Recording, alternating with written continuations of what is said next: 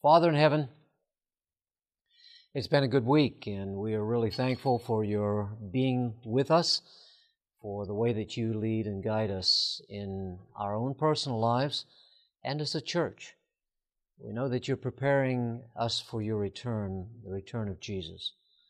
We're looking forward to that day very soon as we understand it to be.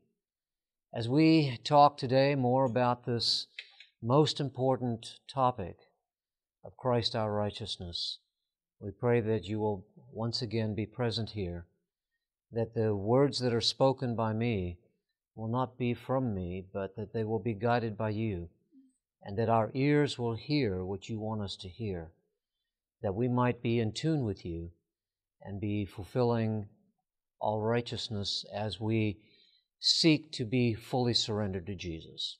And we thank you in Jesus' name. Amen.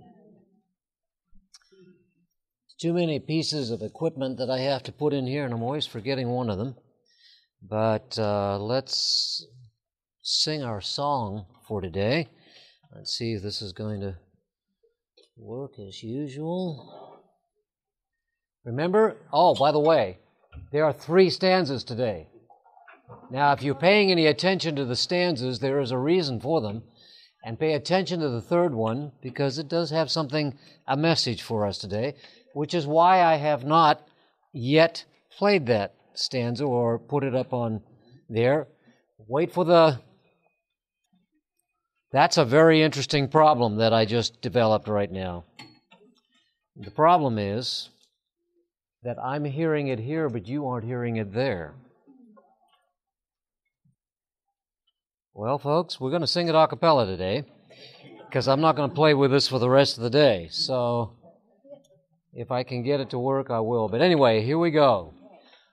Open my eyes that I may see glimpses of truth thou hast for me. Place in my hands the wonderful key that shall unclasp and set me free. Silently now I wait for thee, ready, my God, thy will to see.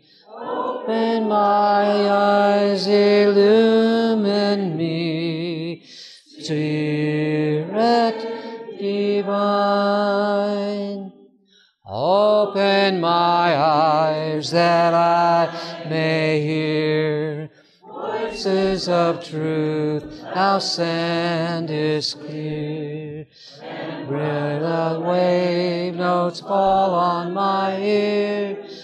Now everything will disappear. Brilliantly now I wait for thee, ready, my God, thy will to see. Open my ears, illumine me, Spirit divine. Open my mouth and let me bear gladly the warm truth everywhere. Open my heart and let me prepare love with thy children thus to share. Silently now I wait for thee, ready, my God, thy will to see. Open my ears, illumine me, Spirit divine. Well, now do you see the progression? Eyes, ears, now it's time to talk. Time to share what we know, and that's part of it. As you leave here, share the good news of the righteousness of Christ. It is good news. It is the good news of the gospel. And that's what we need to know. Ellen White said in Christian Experience and Teachings of of Ellen White, it's recorded there. At this time, the church is to put on her beautiful garments, Christ our righteousness.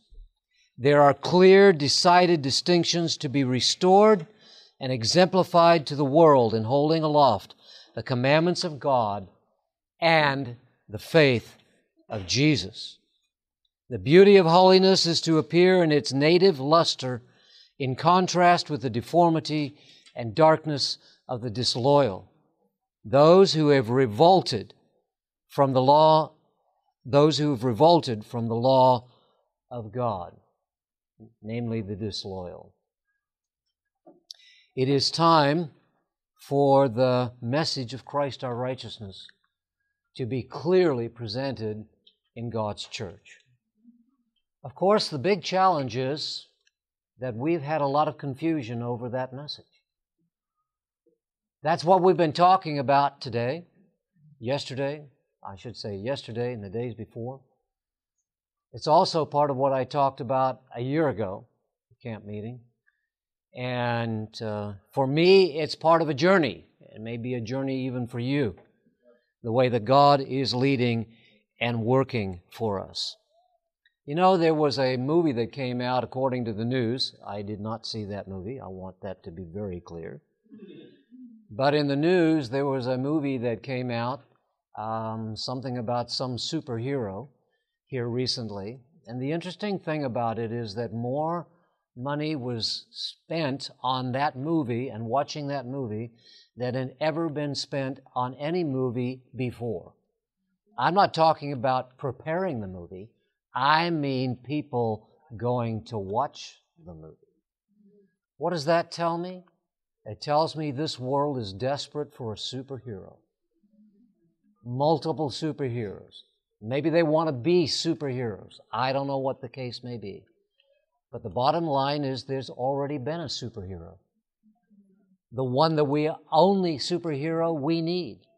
The one who defeated the devil on his own territory. No, it's God's territory, but the devil's claiming it is his. And the devil is trying to give us a false superhero. But the Bible clearly tells us that Jesus Christ is the one who is the answer to our problems and the one who can give us the wonderful gift of eternal life. I want to take a few moments and just backtrack over our journey because it is helpful for us to keep our perspective. We'll be doing a little bit of backtracking today, but only briefly. First of all, the question is, where have we been? So let's retrace our steps. Can you see that slide okay? I'm from the angle, it's a little glary, but I think it's okay. Those of you over here may be having a little trouble seeing it too. It's in your notes. Everybody got the notes? Did we run out at all? Yay, we didn't. Good. In Monday's class, we surveyed the Bible and the Spirit of Prophecy teaching on the theology of Christ our righteousness. We saw from the Bible why Ellen White said, "The Lord in His great mercy sent a most precious message to His people. It invited the people to receive the righteousness of Christ, which is made manifest in obedience." On Tuesday, we looked at the time from 1888 to 1900 and saw that the church was introduced to the message of justification by faith. The latter rain began to fall, and the third angel's message sounded, and the loud cry began to be proclaimed, proclaiming the message of Christ, our righteousness. On Wednesday, we saw that our theology on Christ, our righteousness, changed little from 1900 to 1950. But that fact is itself significant. And a survey of our teaching during that time clarified that this doctrine was known, but it was not the focus that the leaders realized it needed to be. And they realized that the message had not been accepted and practiced by the church. A.G. Daniels, in his book, Christ Our Righteousness, was written to help recenter the church's focus on this most precious message. Yesterday, we studied the time of the 1950s, looking at one of the most destabilizing events in our history. That's a quote from Douglas's book, who was quoting also Dr. Knight, George Knight. Recognizing it as one of the most destabilizing events in our history, if not the most destabilizing event in our history, which occurred with the development of the printing of the book, Questions on Doctrine. The church, during this time, began a time of unprecedented doctrinal change that still affects us today. This, though, today, is just the beginning of the final step. Today we need to answer the question, what now? And what difference does it make? We need to ask a couple other questions along the way too. Are there theological conclusions that we can safely make? What should I, as an individual Seventh-day Adventist member, do? What should the church do with the information that we have been discussing? What is God's plan for His church in these last days? Those are pretty steep goals for today. I have 45 minutes to get those done. Part of them have actually already been done, because you have been studying all along what we've been talking about, starting with the presentation of Christ our righteousness in the beginning. So there already is a foundation laid that makes it pretty clear to us, and that's what I want to remind you of to start with. I know I'm putting back up on the screen what we've already talked about. Some of you have come into the class late and you've missed some of that discussion, but that isn't even my point. My point is the answer to what we should be doing is very simple. We should be doing what the Bible says we should be doing. It's that simple. Oh, you say, yeah, that's that simple. Obviously, we should be doing that. Well, it is that simple. It is simple. The gospel is not complicated. As I said on Monday, we're the ones who've made it complicated. And how have we made it complicated? By going in and trying to bring in various lines of theology and thinking that hasn't clearly been delineated already. So let's just review it very, very quickly. We're sinners condemned to die. The Bible verses are here. Today, I put the Bible verses back in because I want you to have this in your notes. And I do apologize, by the way, for the copies, that they're a little dark. My apologies for that. But I think you can still see them, and you can still read them. We've all fallen short of the glory of God. We're all sinners. One of the discussion questions that needs to be answered, and my challenge to you today, is that you need to continue your journey, because I could not address every single issue that has been raised and that is associated with this issue. We've talked a little bit about it, but we haven't addressed every single one of the issues. And that has to do with nature of sin, the original sin, and all those kinds of things that are part of this. That's part of the journey. But we're all sinners condemned to die because we've all sinned. Simple statement of fact. What is a sinner? Sinner is one who's violated the law of God. And we're reminded that sin is the opposite of righteousness. Therefore, because we are sinners, we have violated the law of God, we are not righteous. We need to be righteous, though, because the law is righteous. And in order for us to have life, and especially to have eternal life, we have to be holy, just, and good. But that's impossible for a sinner. Right? You're hesitant. I will state this very unequivocally. It is impossible for a sinner to be righteous. Christ alone is righteous. You with me? You're still hesitant. You think I'm being tricky. I'm not being tricky. All right, you're with me. Good. All right, that's good. If sin is breaking the law and the law is righteous, then we need to be righteous if we are to solve the problem of sin. You said that doesn't make sense with what I just said. Yes, it makes all the sense in the world. The problem is that we are not righteous. This problem is solved by God. Yes? Yes. Because God has provided us with a gift. Romans 6:23 tells us that we are sinners and we are condemned to die, but then it says the gift of God is eternal life in Christ Jesus our Lord. Hallelujah! Amen. Praise the Lord. There's a solution to the problem. The gift of His Son brings forgiveness for sin. If we confess our sins, He is faithful and just to forgive us our sins and to cleanse us from all unrighteousness. Ephesians 1 verse 7 tells us, in Him we have redemption through His blood, the forgiveness of sins, according to the riches of His grace. Christ is God's gift to us. Christ is righteous. And according to Jeremiah 23 and 9:7 and Romans and Daniel 9:7 and Romans 3, the source of righteousness is our Lord Jesus Christ.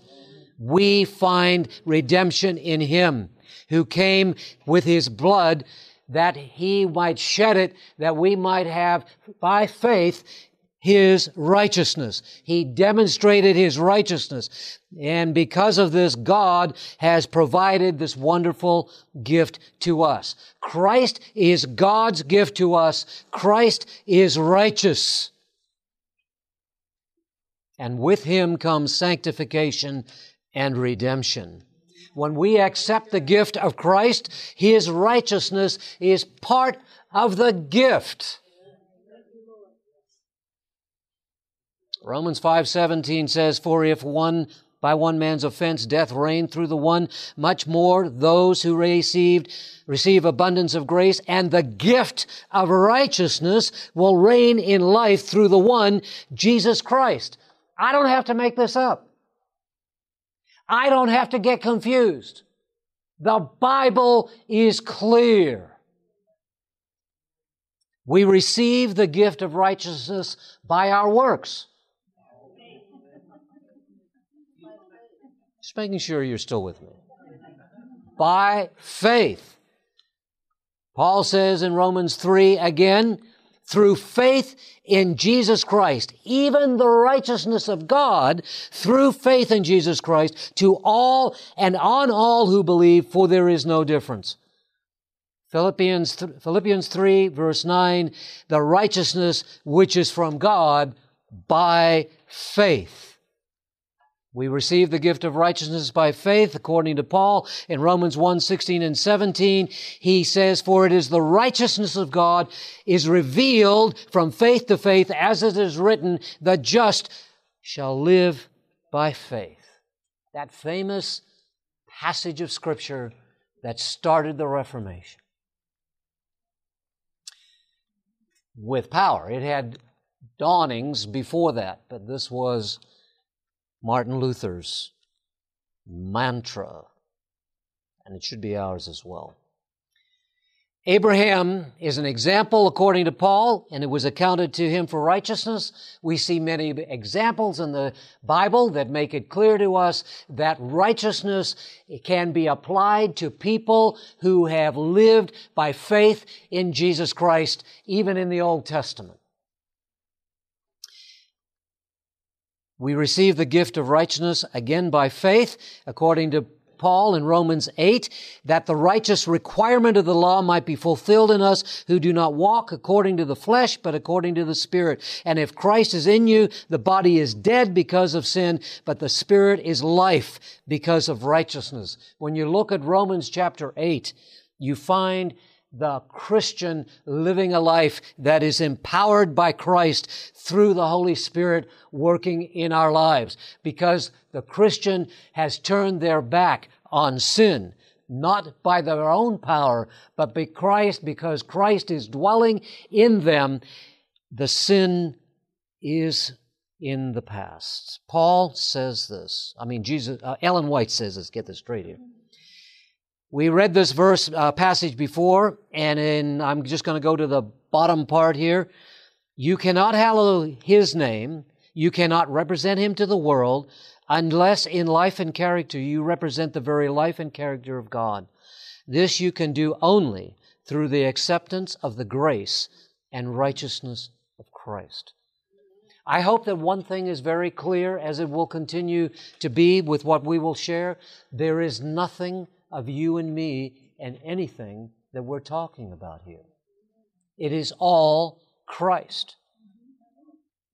Now I know that in my humanity, I look at this and I say, this is almost fanciful. But by faith, I have to believe the impossible is possible. Because I'm a sinner. But Christ is righteous. And the whole presentation is about Christ, our righteousness. Not Royce, your righteousness.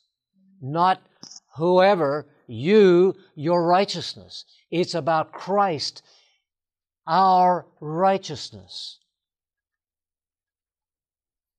In Isaiah 61 verse 10, we're reminded that righteousness of God is a robe that we put on, or that He puts on us. When we accept the robe of Christ's righteousness that He gives to us through forgiveness of sin, we receive not only forgiveness of sin, but it also removes our sin. The illustration from Zechariah chapter 3 makes that clear. When we accept the robe of Christ's righteousness and He removes the sin, it says in Zechariah 3, 4, and 5, then He answered and spoke to those who stood before Him, take away the filthy garments from him. And to him He said, see, I have removed your iniquity from you, and I will clothe you with rich robes. Because our robes are ragged, nasty, dirty, filthy robes are replaced by Christ's righteousness. That's good news. That's good news. But the problem, of course, comes that we still seem to think that the robe that's placed on us just simply covers over our sin, and we continue to live that way until Jesus returns. The Laodicean church is prepared for Christ's return by putting on the robe of Christ, our righteousness, which is why John, through the angel, through Christ coming to him and giving him the message to the Laodicean church, which is you and me, he says in Revelation 3, I counsel you to buy from me gold, refined in the fire, that you may be rich, and white garments, that you may be clothed, that the shame of your nakedness may not be revealed, and anoint your eyes with eye salve, that you may see. As many as I love, I rebuke and chasten. Therefore be zealous and repent. The Laodicean church is the last of the seven. There are none to follow. There is a remedy for the problem of sin. In Revelation 3, Jesus is the faithful and true witness. He is the solution to the problem. And He says, I'm going to spit you out because you think you're okay when you're not. But the good news is, I, Jesus Christ, am just fine, and I have everything that you need. At the end of Revelation, it says, blessed are those who do His commandments, that they may have the right to the tree of life and may enter through the gates into the city. That happens only because of the righteousness that Christ gives to us. So that's the foundation that we laid at the beginning. I've rehearsed it with you today, reviewed it along the way, and today we need to answer some of those questions. Let me just refresh your mind and the fact that Questions on Doctrine's book had an impact not only on the past, but it continues to have an impact on the present. I think that was pretty clear from what we did yesterday. There has been fallout, and it should be recognized. A failure to recognize the fallout is to not realize that there's a real problem around us. A number of years ago, I went to Ukraine. and was part of a mission project process there. No time to talk about all of that. Part of the journey, we were learning how to do things together and working together, and then we broke up into teams. We were dealing with Sabbath School Action Unit things that we would go out to the churches and we would minister there. Many of us from the States, many from Michigan, many from other places went, and we were doing the teaching, and we had translators and so on. Some people went to Russia. I stayed in Ukraine. One of the things that what my journey took me, I didn't realize quite how close, but a lot closer to a place called Chernobyl. Now, I don't know if you know, but Chernobyl had fallout from a radiation event. And fallout can impact people's lives. Now, fortunately, I was there for a very brief period of time. But my point in telling you that is, as they researched this over the years, the impact on people's lives was catastrophic. We're not talking about radiation. We're talking about sin and confusion. It has impact on people's lives, and it can last for eternity. We've got to get it right. We can't just assume we can continue on the way we are until we walk into the kingdom of heaven. I believe, personally, that we will not walk into the kingdom of heaven anytime soon until we get it right. Now, what do I mean by get it right? I mean by coming to an understanding of what our theology is supposed to be, and I'll give you evidence of that today. First of all, as we have talked about, but I'm bringing out a couple of points that we didn't particularly talk about, and that is there were two attempts to rewrite Adventist history at this time when Question on Doctrines came out, and then the years that followed. One was an attempt to explain why Jesus came as He did and the significance of His high priestly ministry. Now, I understand there's a lot of other discussions going around in other classes, and unfortunately, I don't have the time to be able to attend all those classes, but I love the reports I'm getting back. And one of the classes, one of the general sessions today, I understand by Brother Shin, was talking about the fallout of this particular event and trying to get that straight. Namely, that we need to understand what Christ did when He went to the heavenly sanctuary. But, I always want to say Herbert Ford. It was a Herbert Ford, but it wasn't him. It was Desmond Ford, and all the challenges that went along with that. Number two, and this one I want to read because I want you to catch this piece. Douglas says, the concurrent reluctance to review the theological detour that occurred. Folks, I don't want to fault anybody because I'm part of us, and so are you.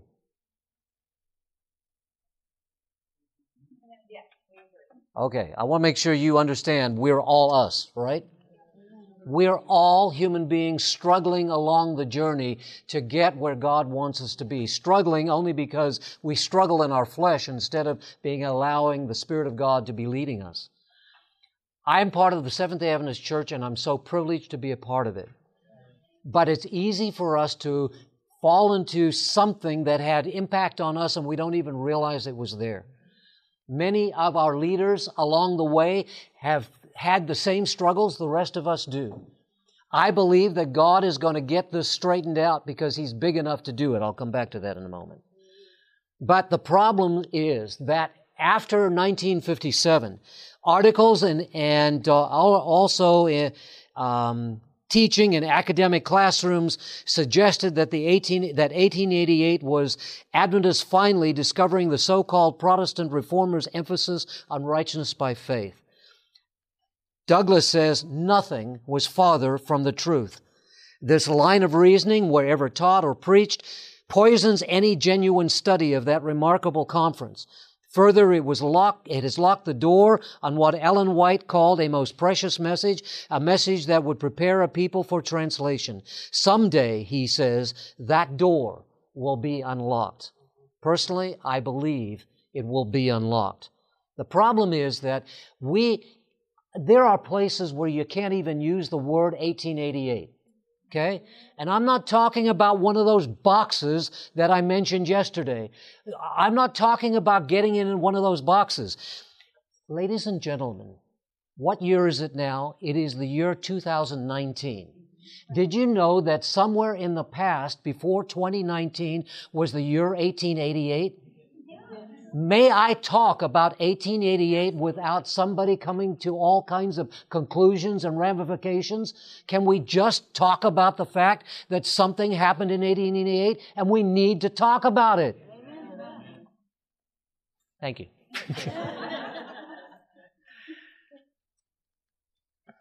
Douglas goes on and says on page 86 of his book, he suggests that the worldwide proliferation of groups who have responded to the flaws in QOD would not have seen the light of day had questions on doctrine not been published. I don't know if I got all the sentences in there right, but that's the basic idea. Just an overview of the history of our church and the theology since 1960s. Again, coming from Douglas, many teachers, he says, pastors and lay people continued to see the issues clearly, that one cannot separate or reframe Christology without immediately affecting one's eschatology. All right, theological speak. But what he's saying is what I believe about Christ believes what I believe about what God is going to happen at the end of time. And how that process is going to affect me in my spiritual walk. Some people understood that you couldn't change the Bible's Christology and the Spirit of Prophecy's references to Christology and the nature of Christ and other things without changing the end result. And that's what the point is that he's trying to make. Then he says, an amazing spirit of retaliation against those who differed from QOD soon was endemic.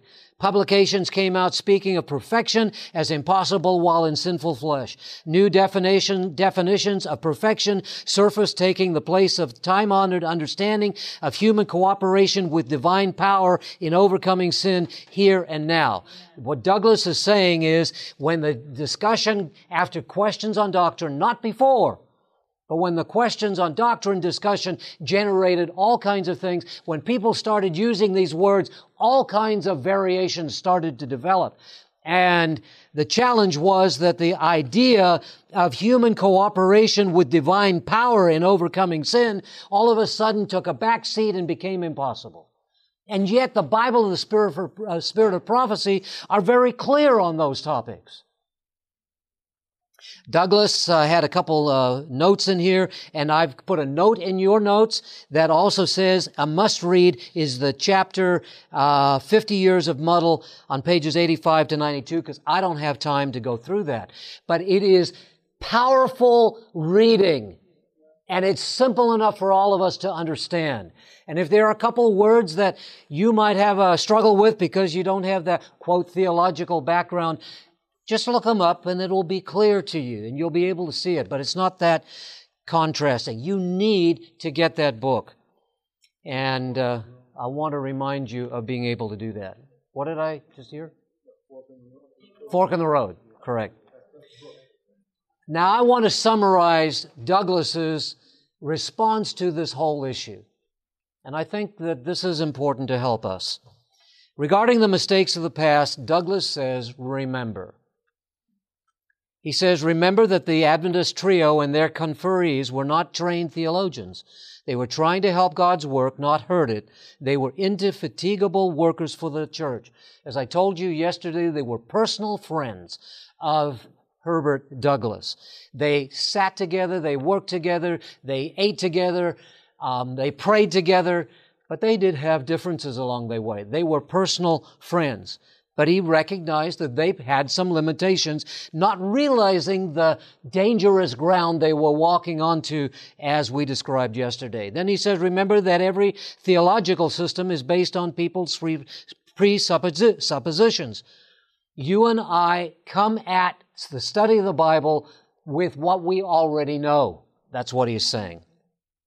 Or think we know. Remember that the Adventist system is based on the great controversy theme, based on the whole Bible and further illuminated by the writings of Ellen White. The sanctuary doctrine, according to Dr. Fernando Canali of the seminary, is the clearest... Is he still there, by the way? I think he is the clearest way to unfold the coherency and unity of this theme. I'm not sure he's at... Anyway, I'm a little confused on that. Don't worry about it. He also goes on and says, remember above all else that the prophetic assignment of the Seventh-day Adventist Church is outlined in Revelation 7, 13, and 14 will be fulfilled by some generation of Adventists who recovers its distinctive message as outlined in the great controversy theme. Remember, he says, that thought leaders such as F.D. Nickel, Branson, Cottrell, Neufeld, Andreasen, Wood, of the 1950 years had built their Adventist thinking on the basic interlocking logic of the great controversy theme. To dismiss such leaders is hardly possible unless their emphasis and conclusions have been shown to be invalid and contrary to a new and better way of doing Adventist theology since 1957. I want to just talk about that for a minute. Remember the list yesterday? The lunatic fringe? What he is saying is that these individuals were leaders in the Church of God, theologians, many of them, spiritual leaders, administrators, writers, authors, etc. Individuals who had built what they believed on that great controversy theme. And he says, unless there's a better way to do theology and we need to change it all, we need to be careful that we don't just put them back on the back burner as though they didn't matter. Either they were right or the theology that's developed since then is right, but they can't both be right. Remember that a Christian theology can always be judged by its eschatology, that is, the teaching regarding end times. And in quotes, quoting him, how one thinks about the humanity of Christ most often affects one's view of what God expects out of His people in the last days. I can't, in the time that we have here, I can't sort out all of those things. We don't have time to untangle all the issues related to the nature of Christ and Christ our righteousness and the nature of sin and all of that. We are not trying to do that. It has been my personal belief that the journey that we've been on in the last few days is critical for you to understand the history of your church, not so that you can figure out who to blame, but so that you can figure out that you need to go to the Word of God and figure out who to trust. The Word of God is your source of trust. Jesus Christ is our righteousness. You and I must answer to Jesus for what He has given us in His Word, not for what somebody else has taught us. But I want to put you on alert that something has happened in the Seventh-day Adventist Church.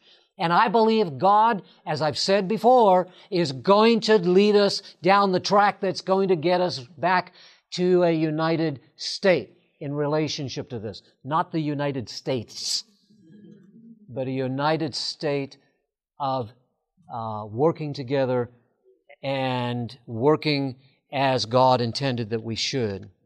I want to share some inspired thoughts with you that I believe will help to put this all in perspective, some of which we have shared before. The end is near. We have not a moment to lose. Light is to shine forth from God's people in clear, distinct rays, bringing Jesus before the churches and before the world. Our work is not to be restricted to those who already know the truth. Our field is the world. That's why I'm saying, when we sang the song today, it's time for us to talk about the wonderful message of Christ our righteousness and to let the world know it. There's a reason why many people were converted in Armadale, Melbourne, Australia, when Prescott preached, because he preached the message of Christ our righteousness and brought into it all the teachings of the Word of God that surrender around it that we believe. But when they saw the righteousness of Christ, it changed their hearts and their lives. We still preach our theology, which is right in terms of the Sabbath and all these other things. But sometimes we're preaching without the clear message of Christ, our righteousness, and that is hurting our message. So much so that the Michigan Conference has made a decision to rewrite our evangelistic messages to include the message of Christ, our righteousness. We had hoped to have it done for Jesus on Prophecy, which is why the title is there. But unfortunately, it's just not enough time to get it all done. So it's going to have to be on the next round. But doesn't mean we can't preach it in there anyway, right? We just haven't gotten the sermons all written so that anybody can take them and use them. At any rate, keep going. The instrumentalities to be used are those whose souls who gladly receive the light of truth which God communicates to them. These are God's agencies for communicating the knowledge of truth to the world. If through the grace of Christ His people will become new bottles, He will fill them with new wine. God will give additional light, and old truths will be recovered and replaced in the framework of truth. And wherever the laborers go, they will triumph. As Christ's ambassadors, they are to search the Scriptures to seek for the truths that have been hidden beneath the rubbish of error. And every ray of light received is to be communicated to others. One interest will prevail. One subject will swallow up every other. Christ, our righteousness. By beholding in the character of Christ, you will become changed into His likeness. The grace of Christ alone can change your heart, and then you will reflect the image of the Lord Jesus. God calls upon us to be like Him, pure, holy, and undefiled. We are to bear the divine image. You can't do that. Oh, now I should have gotten an amen out of that. You can't do that. But Christ can do that. God will give additional light, and old truths will be recovered and replaced in the frame. Wasn't that what I just read? Yeah, more or less. Anyway, no repentance is genuine that does not work reformation. The righteousness of Christ is not a cloak to cover unconfessed and unforsaken sin. Did you catch that? So what I said earlier is reinforced by Desire of Ages. It's not a robe to cover our sin. Do you understand? It is a principle of life that transforms the character and controls the conduct. The gospel of Jesus Christ, Christ our righteousness, states that sin is not to exist in us when we surrender fully to the Lord Jesus Christ.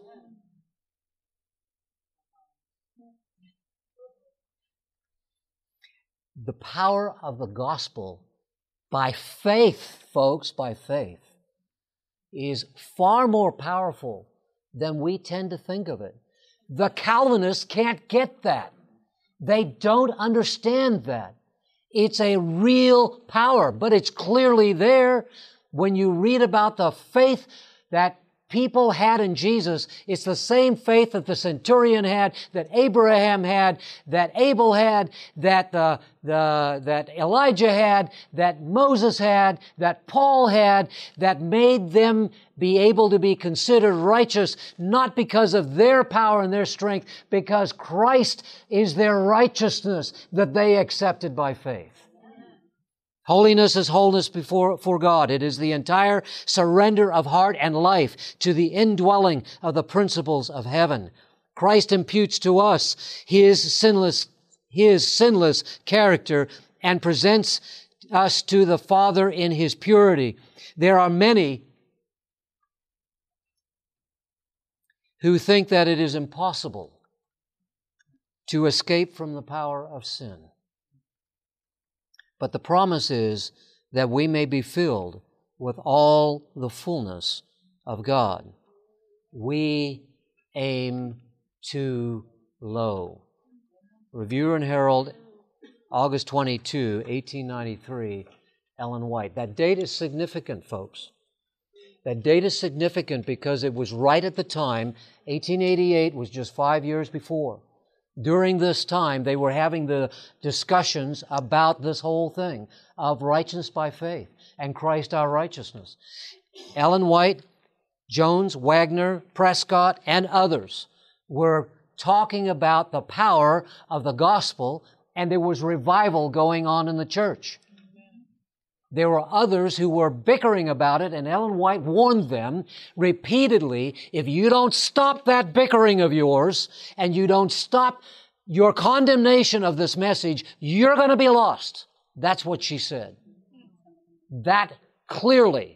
And she was speaking to people like Uriah Smith, because there are letters to Uriah Smith and others that she gave that warning to. This was 1893 that she said this message was coming to its fullness, and God wanted His church to understand that. The significance of that I'll come back to in a couple minutes. When Christ is in the heart, it will be so softened and subdued by love for God and man that fretting, faulting, and contention will not exist there. The religion of Christ in the heart will gain for its possessor a complete victory over those possessions that are seeking for the mastery. Now, I want to read that sentence again. It says, the religion of Christ in the heart will gain for its possessor at least a partial victory over those passions that are seeking for the mastery. All right, you don't think I read it right, so let's read it together. The religion, you with me, of Christ in the heart will gain for its possessor a complete victory over those passions that are seeking for the mastery. It's not me. It's not you. Christ Jesus gained the mastery. When I surrender to Him, His gift of righteousness is given to me. But it's not just a cloak over my sin. He comes with His righteousness to replace my inadequacy and to be able to give me power over sin to gain victory. Those are the words that are there. She says, this robe woven in the loom of heaven has in it not one thread of human devising. Christ, in His humanity, wrought out a perfect character, and this character He offers to, what's the word? If you follow along in this study, you'll notice that many times we've been talking about to imputed righteousness. Have you caught that? Imputed righteousness is what God gives to us when we come to Him and we surrender to Him. For simplicity, I will say the first time. In other words, it's justification by faith. That's that part, that what He imputes to us. Ellen White says that justification by faith is the work of a moment. Okay? Justification is the work of a moment. It is when God imputes His righteousness to us. And then she says that that sanctification is the work of a... Oh, you've read this before. The work of a lifetime. And she says this is when Christ imparts to us. Do you understand now? So when she is saying here, offers to impart to us, she is talking about the work of sanctification in our lives. All our righteousness are as filthy rags, quoting Isaiah, everything that we of ourselves can do is defiled by sin. But the Son of God was manifested to take away our sins, and in Him is no sin. Sin is defined by the transgression of the law, but Christ was obedient to every requirement of the law. He said of Himself, I delight to do Thy will, O my God. Yea, Thy law is within my heart. When on earth He said to His disciples, I have kept my Father's commandments. By His perfect obedience, He has made it possible for every human being to obey God's commandments. When we submit ourselves to Christ, the heart is united with His heart. The will is merged in His will. The mind becomes one with His mind. The thoughts are brought into captivity to Him. We live His life. That does not sound like a robe cloaking over my sin. Those were my words, by the way. This is what it means to be clothed with a garment of His righteousness. Then as the Lord looks upon us, He sees not the fig leaf, not the nakedness and deformity of sin, but His own robe of righteousness, which is perfect obedience to the law of Jehovah. He can't say that if we are wearing His robe while we are robbing a bank. There's power in the gospel, folks. That's what God is trying to share with us. All right. I've read this statement several times. I will spare you reading it again all the way through, just part of it. The Lord in His great mercy sent a most precious message to His people through elders Wagner and Jones. This message was to bring more prominently before the world the uplifted Savior, the sacrifice for the sins of the whole world. It presented justification by faith in the surety. It invited the people to receive the righteousness of Christ, which is made manifest in obedience to all the commandments of God. When I taught this class last year, somebody came to me after one of the classes and said they were communicating with one of our former pastors who had retired and was living in another state. That's all I'll say about that in terms of geography and identification. They were talking to that pastor, and they said that he, in his church, would once in a while bring up this subject and even the names of Jones and Wagner, and they banned him from even discussing it. A retired minister talking about this, just using these names. It's like telling you you can't talk about 1888. Jones and Wagner, you know what? That was the servant of the Lord Jesus Christ that was given to us, Ellen White, who used their names. If I am now suddenly in a situation where I can't do it, it is proof of what Douglas said when he said just talking about it today, because of what has happened through questions on doctrine, etc., has poisoned people's minds where you can't even use the names in a historical context without being ostracized. Now, that tells you there's something wrong someplace. All right? These gentlemen were no saints. And they eventually left the church. There's no question about it. But the message they preached in 1888 and the years that followed, and supported by and taught by Ellen White, and the Word of God clearly, you and I need to be paying attention to. Sorry, I'm getting a little passionate, but some things really begin to concern me. I thought I had that at the end, but anyway, this is good. I want to make a couple of suggestions here. How do we solve this problem? By getting on the phone and writing angry letters about what we think took place? Notice I said we think took place. You and I need to understand. We're all human beings. I was not there. I have to go on the authority of those who were there. I have to go on the basis of study. But I have to realize that we're talking about children of the Lord Jesus Christ. Whether they made mistakes in the past or not is only relevant to us if it helps to guide us to make sure we're on the right track and that we're studying the Word of God correctly.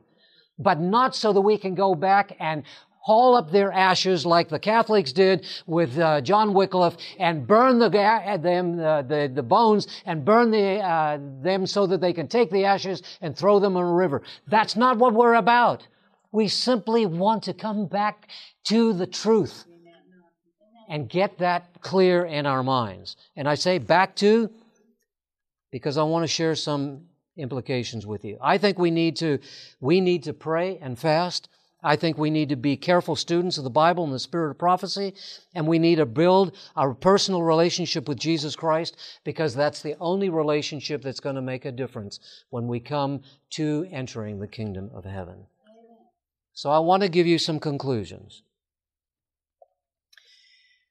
This is risky, but I think you deserve some conclusions.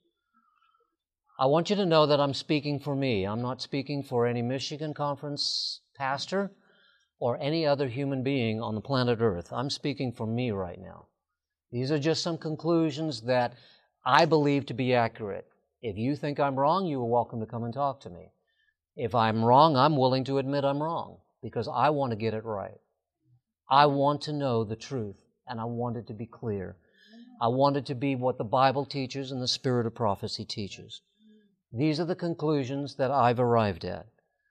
Ellen White clearly endorsed the message of God's messengers that was shared in 1888 and the years that followed. That message brought major revivals to camp meetings across the United States from 1888 to 1889 through 1892 and beyond. Clearly, Ellen White said that the latter rain had begun with this message and that it was the third angel's message in verity and that the loud cry had begun. Now, I especially placed the emphasis on this in my class from last year, and I believe the teaching out there is very clear on that. We haven't really gotten into all the nitty-gritty that would establish that, but I have shared a little bit of that in this journey. She said that the message was to prepare God's people for Christ's imminent return. She said that Christ could have come if the message had been accepted. A.G. Daniels clearly understood that the message needed to be accepted in the 1920s, and he identified the message in his book, Christ Our Righteousness. He, by the way, was there. I'm going to trust his analysis of what the message was because he was there. Clearly, in 1957, the book Questions on Doctrine took the theology of the Seventh-day Adventist Church in a very different direction. Whether you agree with that or not, in terms of the theology that came out of that, that's what I mean. The fact of the matter is, up until that point, we were going one direction. Afterwards, we went a different direction. That's historical fact. Therefore, if the theology taught from 1888 to 1957 could have prepared us for Christ's return, and that theology has taken a dramatic turn from the theology that would have readied God's people for Christ's return, is it too much of a statement for me to say, the only safe theology is that which was endorsed and proven theology of that time? Did you get the conclusion that I made? Yeah.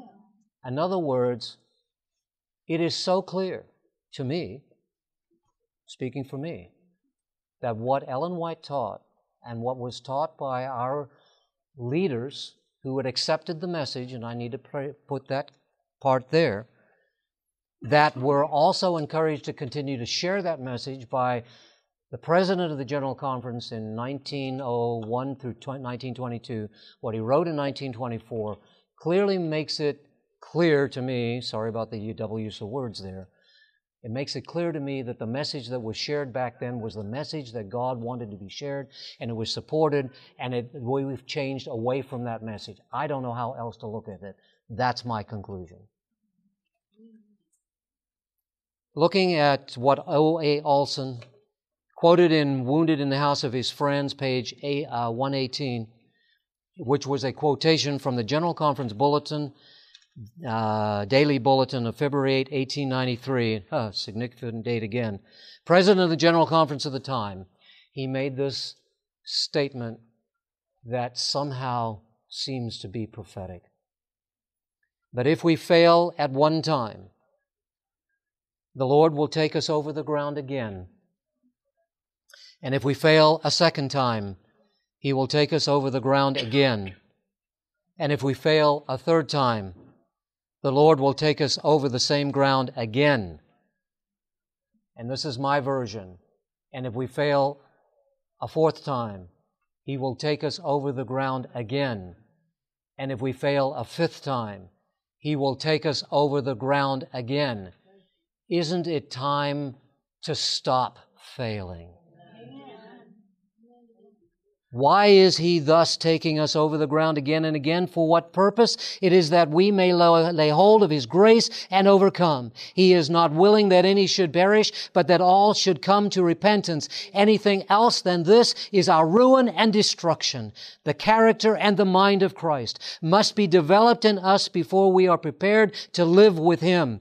God be praised then that He is dealing with us so faithfully and plainly.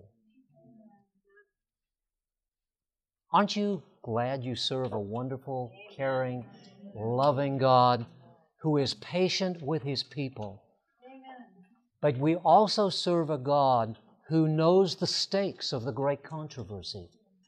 And He knows that the stakes are so high that He has one chance to get it right so that sin will never again raise its ugly head. In order to be able to get it right, He needs us to listen to His voice and to follow what He's been trying to tell us all along the way. I want to ask you, please, to make this a matter of prayer and fasting and dedication in your life. That you will not go looking for who to blame, but how to get it right. And to realize that Jesus is the answer to our journey and to our problems. Are you willing to make that commitment today? I'm talking about the prayer and the fasting. I'm talking about the searching, the Bible study. That's what I'm talking about. Okay? God will help you. He'll help you with the prayer and fasting. Put it in the right context. But God is going to help us go in the right direction. I encourage you, between now and the end of camp meeting, take advantage of the opportunity that we have here with the prayer chapel to go there and spend time even now, maybe in small groups or family units or whatever. Let's pray. Pray that God is going to lead us through to the end. He's promised He will. Let's pray. Father in heaven, thank You for being with us on this journey of the last few days. Thank You for these dear hearts that are gathered in this place, searching out, seeking to understand. Lord, we're all human beings. We're capable of making mistakes, but we know that God will never, ever allow us to make that same mistake ourselves that will lead us away from You if we are faithful to be fully surrendered to You. I pray, Lord, that the angels of heaven will help us, that You will keep us, that where we do make mistakes along the way, that You will correct us. We're willing to be corrected, Lord. We want to do what is right, but we also realize we cannot do it without Christ, our righteousness, with whom all things are possible. As we leave this place, go with us, we pray, in the loving name of Jesus. This media was brought to you by Audioverse, a website dedicated to spreading God's Word through free sermon audio and much more. If you would like to know more about Audioverse, or if you would like to listen to more sermons, please visit www.audioverse.org.